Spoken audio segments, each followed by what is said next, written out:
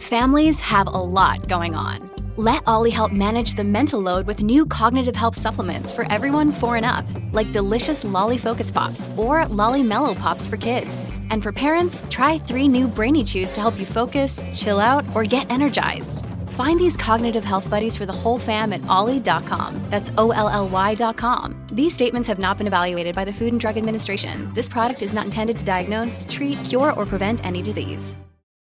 Welcome back, everyone. Thanks for joining. Today on The Joseph Carlson Show, we have a very important subject to go over, and that is the subject of making money. Now, I know what you're thinking. You're saying, Joseph, this is discussed all the time on financial YouTube. How to make money is one of the most popular topics in investing culture. In fact, that's basically all investors talk about is how to make money. For instance, a quick YouTube search of the next stock brings up these results. The top 6 stocks to buy in August of 2021.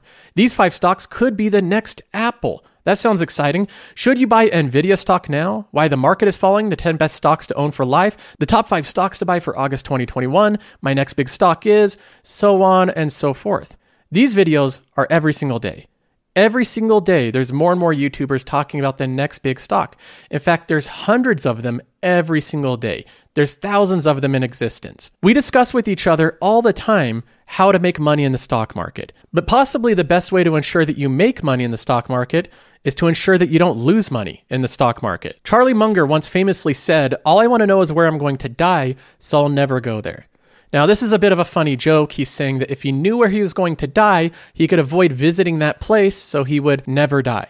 But when Charlie Munger said this, he really wasn't trying to talk about death. He was trying to teach us something about the stock market and about investing in general.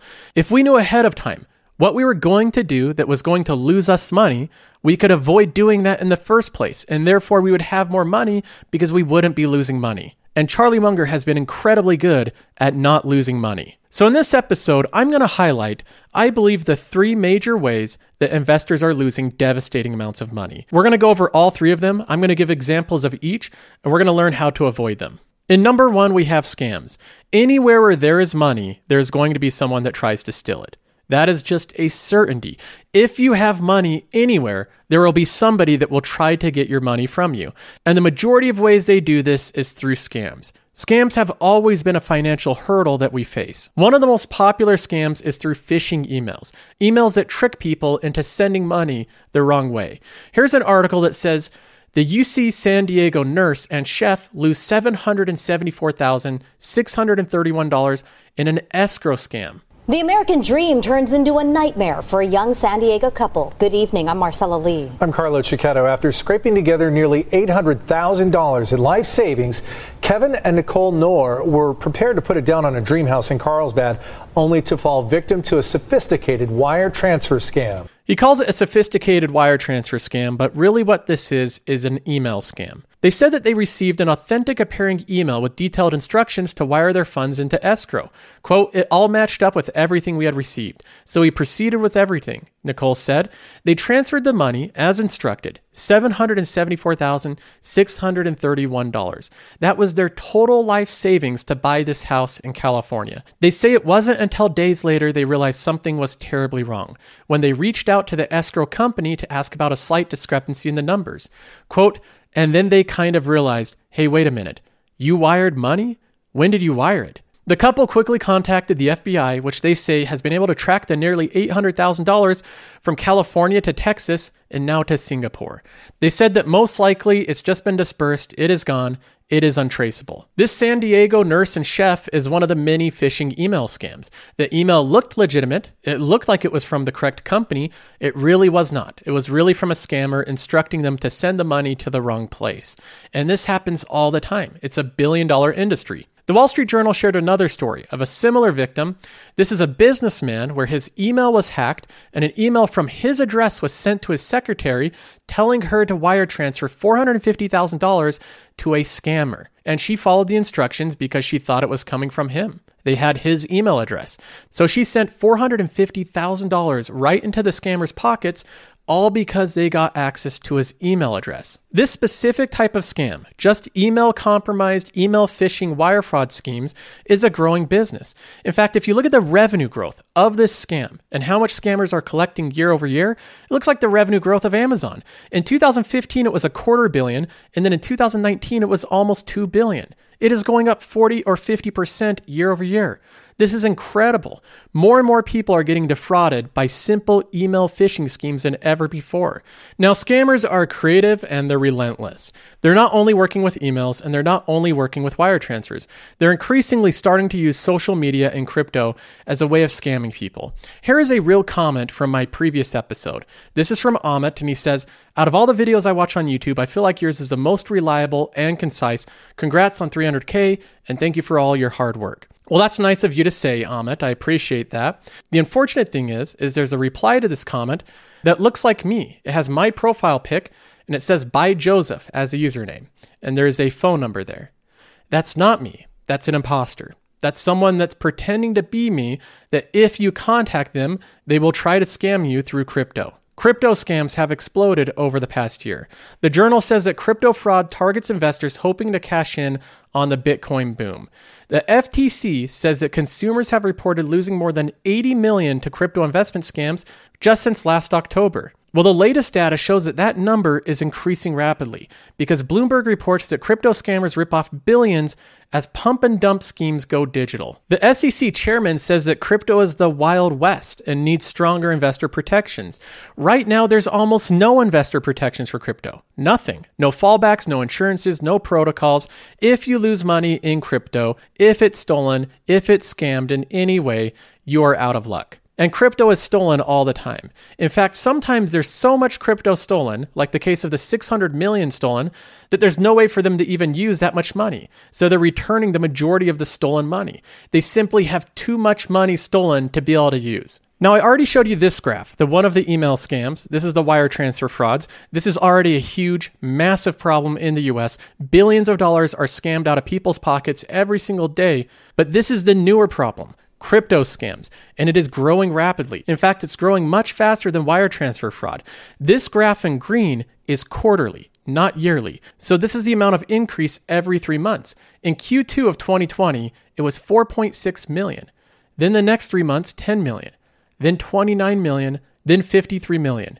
We're seeing 50% plus growth in the amount of crypto scams every 3 months. One of the founders of Dogecoin, Jackson Palmer, recently said in a tweet storm, "The cryptocurrency industry leverages a network of shady business connections, bot influencers, and pay-for-play media outlets to perpetuate a cult-like get-rich-quick funnel designed to extract new money from the financially desperate and naive." I think Jackson Palmer's correct. I think that this is happening over and over again. Whether it's the Stanley Nickel token or the Million token from TechLead, they all have something in common. They start off with a pump and they end in a dump. Most of these are down 80% from their all-time highs, and they have no long-lasting value. Now, with all these scammers out there, all these people trying to get your money, trying to take your money, it's more important now than ever to be able to identify a scam and avoid participating in one. And I have a few pieces of advice that I think will prevent a lot of scams from taking place.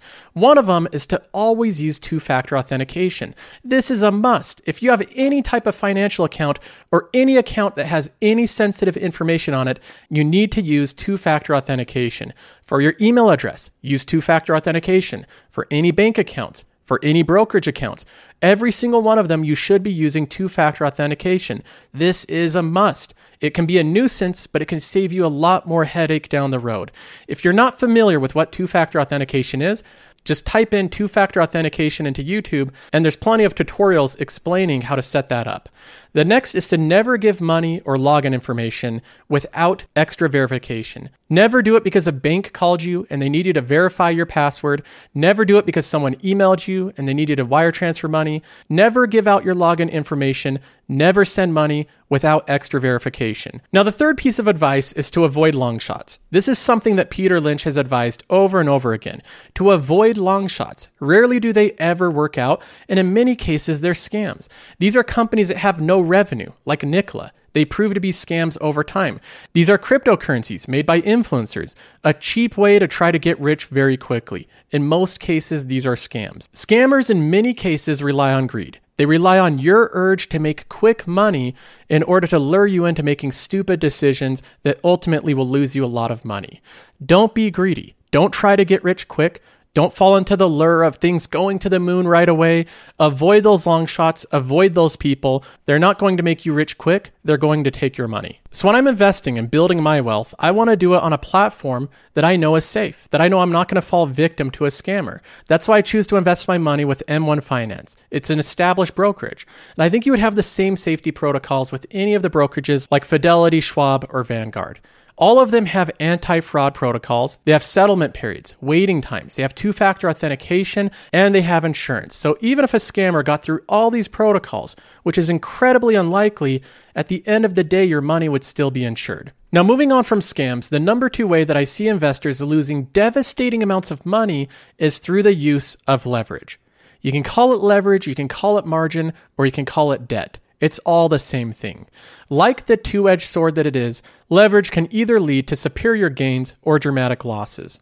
And possibly the best example in the world of how quickly leverage can lead to losses is Bill Hwang. Bill Hwang lost more money more quickly than any individual ever has throughout history, and he did it using leverage. This whole situation to me is like a string of "are you effing kidding me?" How could that many prime brokers be so dumb as to lever up one guy all on the same stocks? It really is every bank for themselves at this point.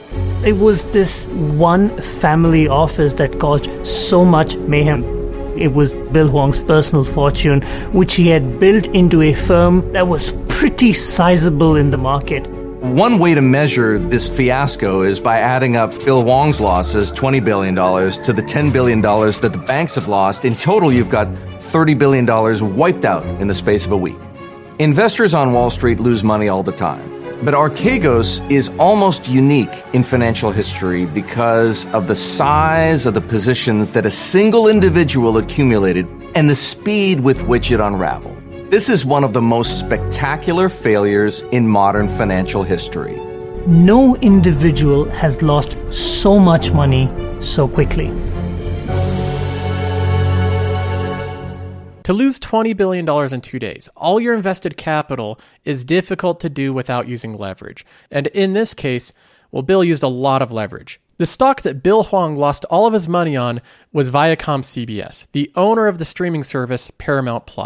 You can see the rapid increase in stock price and then the dramatic fall. This is actually a company that I own stock in. I had it in my growth portfolio for my secondary channel called Joseph Carlson After Hours. On February 9th, I bought around 19 shares of ViacomCBS for $53. So I put in $1,000, I bought a little bit of ViacomCBS, and again, the share price there was $53. So I bought into ViacomCBS right on this day, February 9th, and I watched day after day as this stock climbed higher and higher.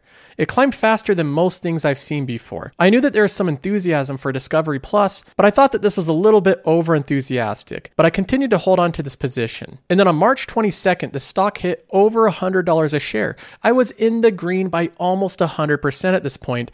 The stock began to fall very rapidly. I've seen stocks drop pretty rapidly, but this was faster than most of them. And usually when a stock drops this fast, it's a big institutional buyer unwinding a leveraged position. I put out a notice to my Discord saying that I think that there's some funny business going on. I think that there's some big positions being unwound, and I'm going to exit this position while I'm still in the green. So I sold out of this position on March 24th at $71 a share. I made roughly $350 on that trade. And then after the day I sold, the stock dropped another 35%. One day later, on March 29th, it was trading at $45 a share. Now, after this had happened, I was curious of what would cause such a dramatic rise and drop. And it turned out that my initial impression was true, that it was an institutional investor with a heavily leveraged position being unwound. On the afternoon of March 22nd, ViacomCBS announced a stock and convertible bond sale. The company wanted to raise $3 billion. Here was a stock Bill Hwang was really invested in. He had a huge outsized position in it. Every time the stock moved up, he would throw more money into it, and the stock would keep going up and up and up and up. Instead of helping the stock, this stock sale hurt the stock terribly. The following day, ViacomCBS went down 9%. On the Wednesday, it went down 23%. With the stock declining that far that fast, it forced a margin call. The Wall Street dealers pleaded with Bill Hwang to sell some stock so that he would at least survive. He might take some losses. From $20 billion, he might go down to 10 or perhaps even less, but he would live to fight another day. And Bill Hwang refused. Bill Hwang didn't just get margin called by one bank, he got margin called by every single bank that he worked with. And when that happened at the same time, it resulted in the collapse. So with this one stock chart from Viacom CBS, it clearly illustrates the advantages and disadvantages of leverage. On one side, you can have ever-increasing gains, then on the other side, you can have instant loss. Not all leverage is bad. In fact, some companies use it very intelligently. A lot of the different companies that I invest in use leverage. If I go to real estate and look at my REITs, every one of these companies uses leverage very intelligently. Store Capital uses leverage to continually buy middle market properties at attractive rates. Realty Income Corp has done this for decades, and they safely made investors lots of profit in the process. So there are smart, intelligent ways to employ leverage, but it's always with discipline and it's always with limits. I would never jeopardize my portfolio or my progress by using too much leverage and getting myself into a situation where if I was margin called, I couldn't come up with the cash. So even though I have access to a lot of capital, I could borrow a lot of money. I could borrow money against my home. I could borrow money against my brokerage. There's lots of places that I could borrow other people's money. I still choose not to do that for the most part. I like knowing that the money invested in my portfolio is my money. And if there is some type of big market sell-off, I won't be in a tough situation. Now, the next way that investors are losing a lot of money, dramatic losses, is by the improper use of concentration. Concentration is often viewed as having conviction, having know-how. If you have a concentrated portfolio, you're a serious investor. If you're diversified, then you're a dummy. You don't know what you're doing if you have any level of diversification. And some investors have gone as far as to make diversification on any level seem unwise. They take out of context some of the things that Warren Buffett has said. For instance, here's a clip of Warren Buffett talking about diversification. It's a confession, in our view, that you don't really understand the businesses that you own. On a personal portfolio basis, I own one stock, but it's a business I know, and it leaves me very comfortable. Warren Buffett just said that diversification is basically an admission that you don't know what you're doing. So if you don't know what you're doing investing, you should diversify.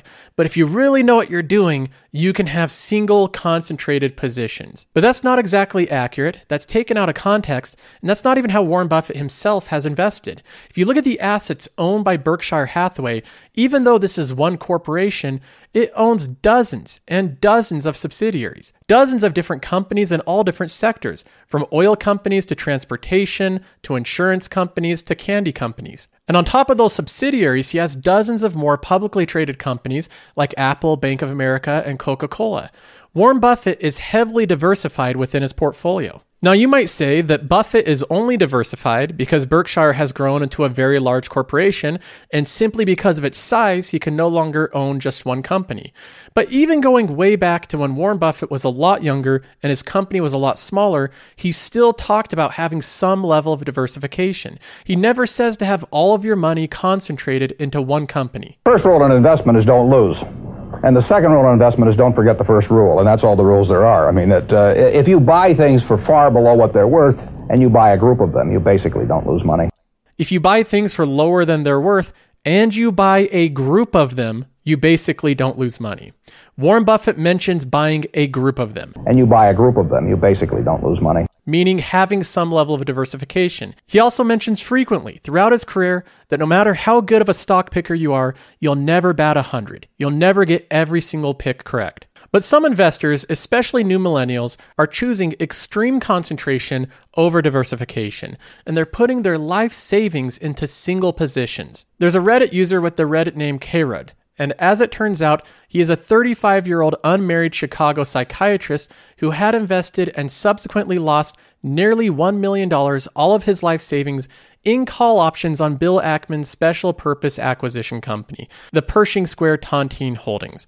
This stock, the Bill Ackman SPAC, was very popular on Reddit, and many users became convinced that it had so much upside and such little downside that they could trade options on it and have no chance of losing money. So many people, like this psychiatrist, lost their entire life savings on this one stock. Now you can see how things went wrong for this psychiatrist on Reddit. It says the Reddit gang had convinced himself that Ackman's Tontine was going to merge with a unicorn like Stripe, the online payment processor. I heard rumors of this as well. It was never confirmed, but it was just one of the targets that was talked about all the time on Reddit. And they said, or Elon Musk's Starlink, these big, exciting companies.